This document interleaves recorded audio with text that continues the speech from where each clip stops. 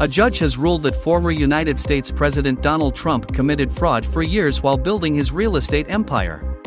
Hearing a civil lawsuit brought by New York Attorney General Letitia James on September 26, the judge said that Trump and his company deceived banks, insurers and others by massively overvaluing his assets and exaggerating his net worth. Trump's lawyer called the ruling a miscarriage of justice and said they intend to appeal against it.